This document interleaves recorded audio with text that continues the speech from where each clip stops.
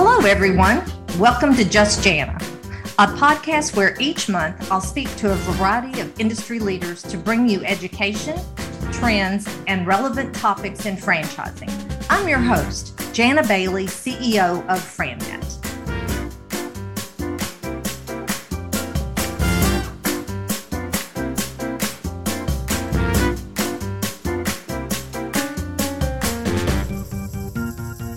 Well, hello, everyone, and welcome to Just Jania, powered by FranNet.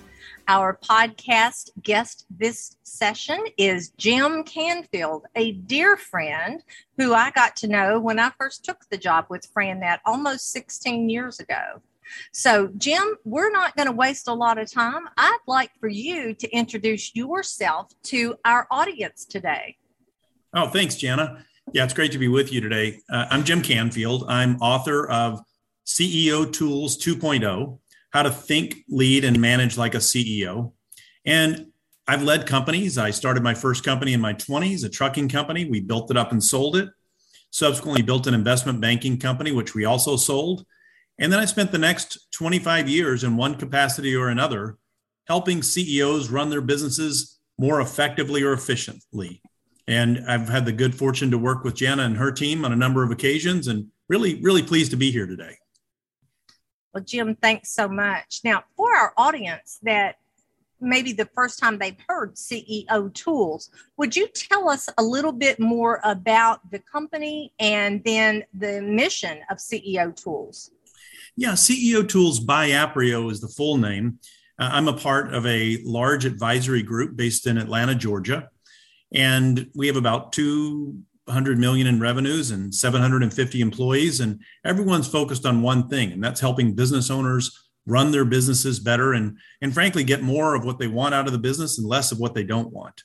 And my purpose in building CEO Tools, both as a book and as its related platform, is to help really CEOs and their teams do just that. You know, Jana, what I've found is after hundreds of interviews with CEOs, and asking them what they would like to have more of from the business, the vast majority told me three things. I'd like to have a business that is more successful, it has growing revenues and is more profitable. I'd like a business that's easier to run, like get me out of the middle of everything. And number three, give me some more time. Buy me back some time that I thought I would have as a leader in a business that I'm finding the business is soaking up. So really the point of the book was to write about 7 steps, 7 areas that if businesses focus in these areas, they perform better than if they're just figuring out every day, maybe on their own or just winging it. And the 7 areas fall into 3 main categories that are really easy to remember if you're running a business because they correlate with the words CEO. And in this case, CEO is not a title, but an acronym for communicate, execute, and optimize. And that's what we talk a lot about. What message needs to be sent across to the organization? How do we fundamentally execute to deliver results? And optimize is just my way of saying, how do we keep it all going so that it perpetually leads us to additional reliable results over time? Fantastic. Well, now, in addition to the book and in addition to you speaking around the country, you all actually offer services to help CEOs. Is that correct? We do. I work with some clients directly, and then I have a team of about 12 other coaches if they're closer or can serve those needs of a client better. And we'll come in and help a client with just initial planning for a day or two, or we'll stay involved for an entire year where we go back and meet with the CEO and the team every quarter, just to hold them accountable for the commitments they've made and to introduce new tools as we go along. Fantastic. So you and I have talked about this for many years, the importance of continual learning. How important do you think that is for those of us in the franchise industry? Because, I mean, after all, we're in the franchise industry and we all know everything about the industry, right? So why do we need this continual learning commitment? Yeah, it's interesting. I think it's because the situations that we find ourselves in are ever evolving. And it's really interesting. I think sometimes the learning we need is, in fact, about our business or the industry we're in. But what I'm noticing more than anything else, Jana, is the role of leadership is evolving over time. And I think that's where that additional learning can really help, and maybe even additional training can help, is how do we continue to be better leaders?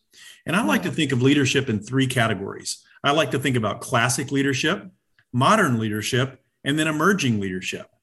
When I think about classic leadership, it's probably what you and I learned early on: how to make good decisions, how to implement those decisions, how to hold people accountable. How do we manage our team and our people? Today, those are just, I would call it like entry-level stakes, right? Mm-hmm. How do we ante up? Because then we get to modern leadership, emotional intelligence, collaboration, eliciting creativity, really building a team that is interdependent and works well together.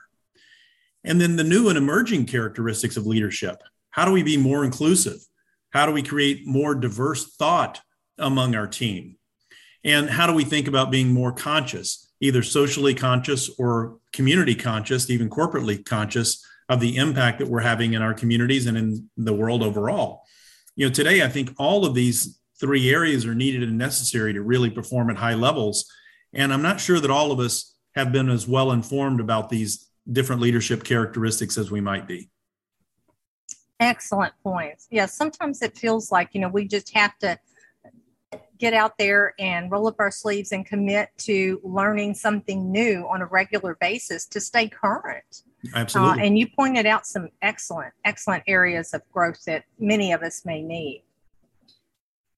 Any trends that you've seen with business ownership this past year, or I guess pre and past COVID? It has impacted so many businesses in so many different ways. So what trends are you seeing?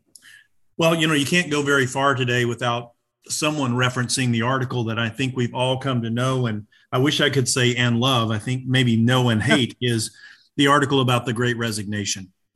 And, that says that more than 50% of our employees are thinking about leaving. And if you really get past the headlines and look underneath, what we find is it's all about engagement. And the employee's level of engagement will dictate their predisposition to stay. The more engaged I am, the less likely I am to leave. And the more money it would take someone else offering me to leave. The lower my level of engagement, the more likely I am to go.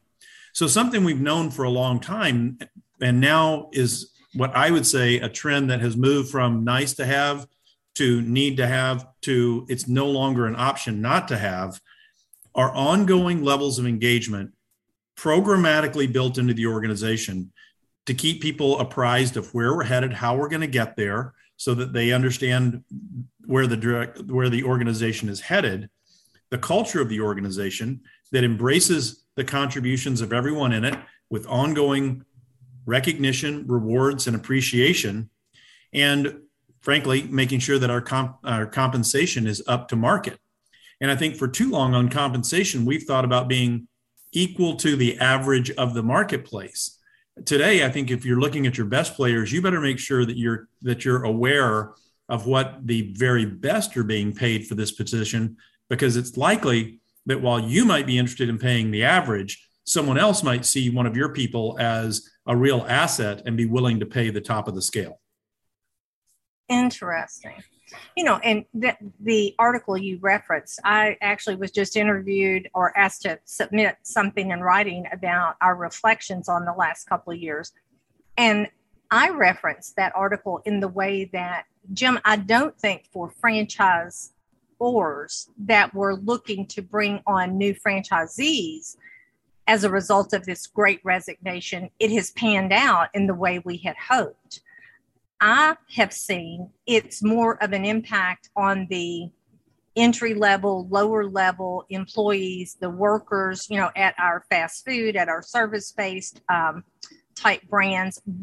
Our franchisees in those businesses have been hurt dramatically. But it doesn't feel like the Great Resignation was as across the different types of jobs and levels of jobs that we expected. Are you seeing that as well? I think it varies a lot by market and by industry. Okay. And I don't think it's necessarily at the top, like where that may be what you're alluding to, but I am seeing a lot of activity, let's call it, in what I would call the upper mid-level managers. Okay. Ones that we probably in the past would have called our hypos or high potential managers, those ones that they're not really there for us yet, but we are counting on them to take those spots in the future. I see a lot of activity. Those are getting poached by competitors a lot across the board. Now, that probably doesn't translate into more franchisees, but I am seeing that happen. I think where I would speak to franchisors about this is, I think this is one of those trends that franchisees that are part of their organizations might be slow to respond to. And, when I was a franchisor, I was always looking for ways to add value, particularly to my most high producing franchisees. Mm-hmm. And, it was always hard to do that. I think this is a real area where franchisors could step in with some programmatic additions to their system that would help their individual franchisees deliver that really excellent reward system inside their individual units. Because I think that's ultimately people want to know, is the work that I contribute meaningful?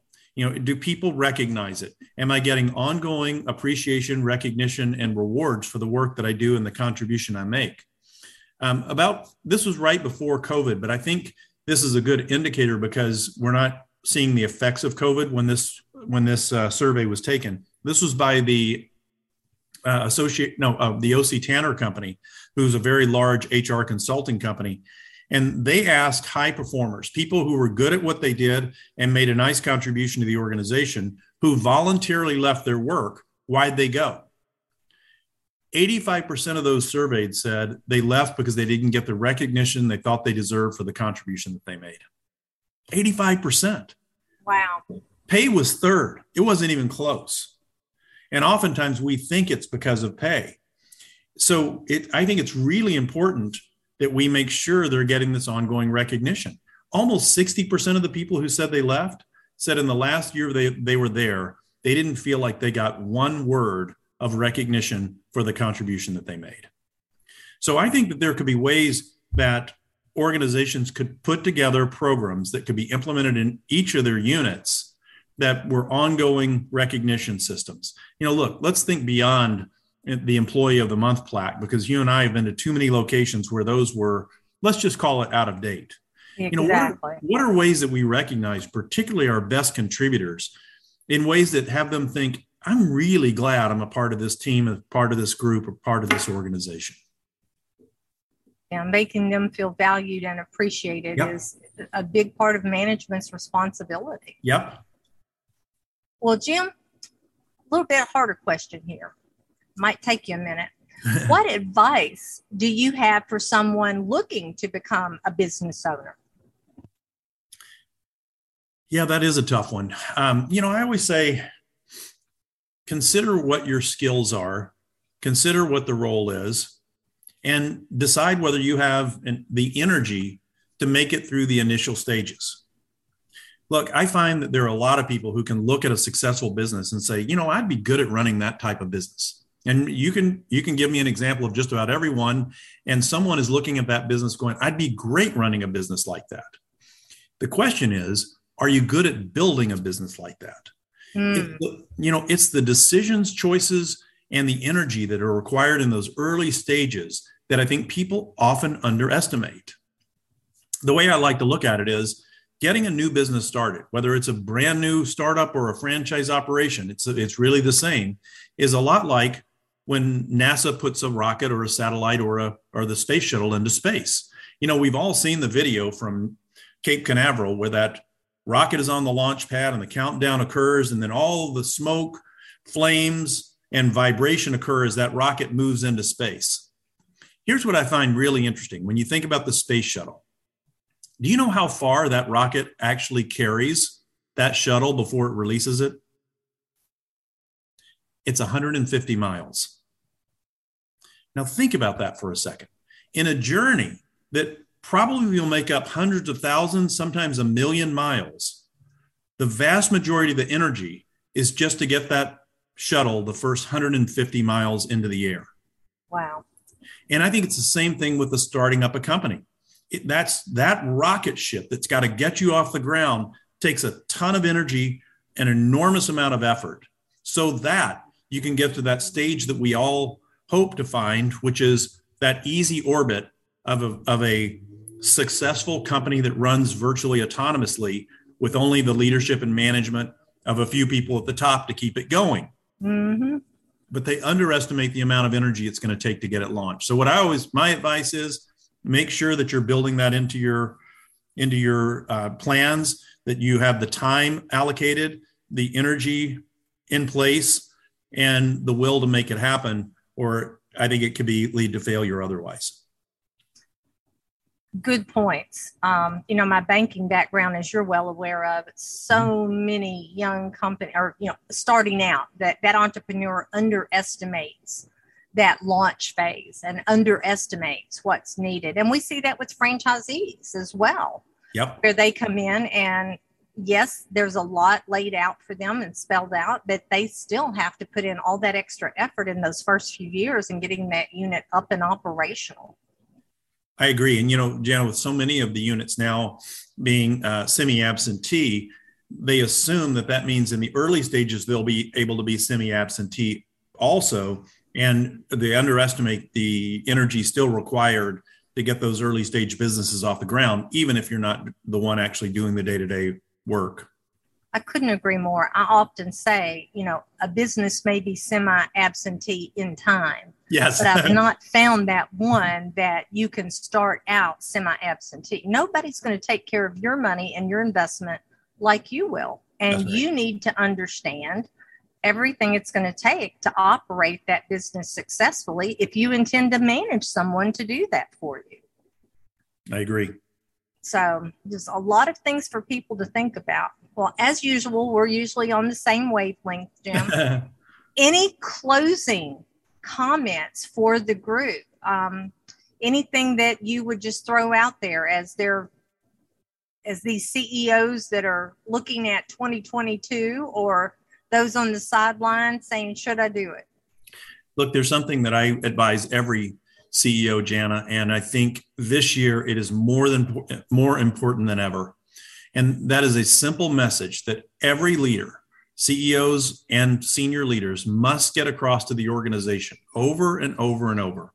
It's a very simple 3-part message, but it must be delivered consistently and over time. And that message is, here's where we're headed, here's how we're going to get there, and here's what we're tracking to know when we're on and off track. Now, it's a very simple message, but in its essence, if I can get that across, then I'll start to have people engage with me. And if I can have people aligned and engaged, we'll get better results. And if I can keep that message simple and I repeat it over time, people will begin in the organization that work with and for us will start to realize that this is where we're headed, how we're going to get there, and what we're tracking. And I would keep that what we're tracking down to 3 or 5 metrics so that they hear the same important metrics over and over, and they'll begin to align behind that message and then deliver great results. I am writing this down as you speak. I think that's critical for all of us. Keep the messaging simple and people plugged into what you're doing, and keep the tracking simple as well. That way we know we're all on the same page. Jim, that's awesome. Jana, I think we get tired of saying it long before it has its desired effect. And just remembering that one of the key tenets inside of marketing and sales is repetition of message. And it's no different in leadership. We've got to keep that message on point and keep delivering it over time. Look, everybody that shows up, they want to know, number one, where are we headed? Otherwise, their work has no context. And then how are we going to get there gives them the steps to take. People, if they're clear about that, they feel empowered to take action. See, when people have doubts breed questions. Doubt breeds hesitation. Clarity breeds action. And then if we have a handful of metrics, what that does for me as a leader is I'm no longer managing and speaking to activities. Did you do it? Are you going to do it? When are you going to do it? Let me know when you get it done. That's not accountability. That's just high-class nagging. Right. I want to measure the metrics, just a handful of metrics. It says, are we on track or off track? If we're off track, how do we get back on track? If we're on track, how do we stay ahead? Now I'm managing to a high level, and I expect that my managers and leaders will step in behind and find those solutions and new methods to get us the results that we're looking for. Fantastic. Jim, as always, You're a wealth of knowledge, and I love having you as a guest on this podcast. And I know our audience will enjoy your contributions. If someone wants to get in touch with you, how would they do that, Jim? Yep, it's easy. Our website's pretty simple, ceotools.com. But for your audience, Jana, they could each reach out directly by email. It's pretty simple, jim.canfield@ceotools.com. And when in doubt, reach out to me and I'll do a personal introduction to Jim. I'll be happy to do that. So, Jim, thank you for your time. And to everyone that is listening to our podcast, we appreciate the time that you invest to catch up with us. I look forward to seeing you all on the next session of Just Jania.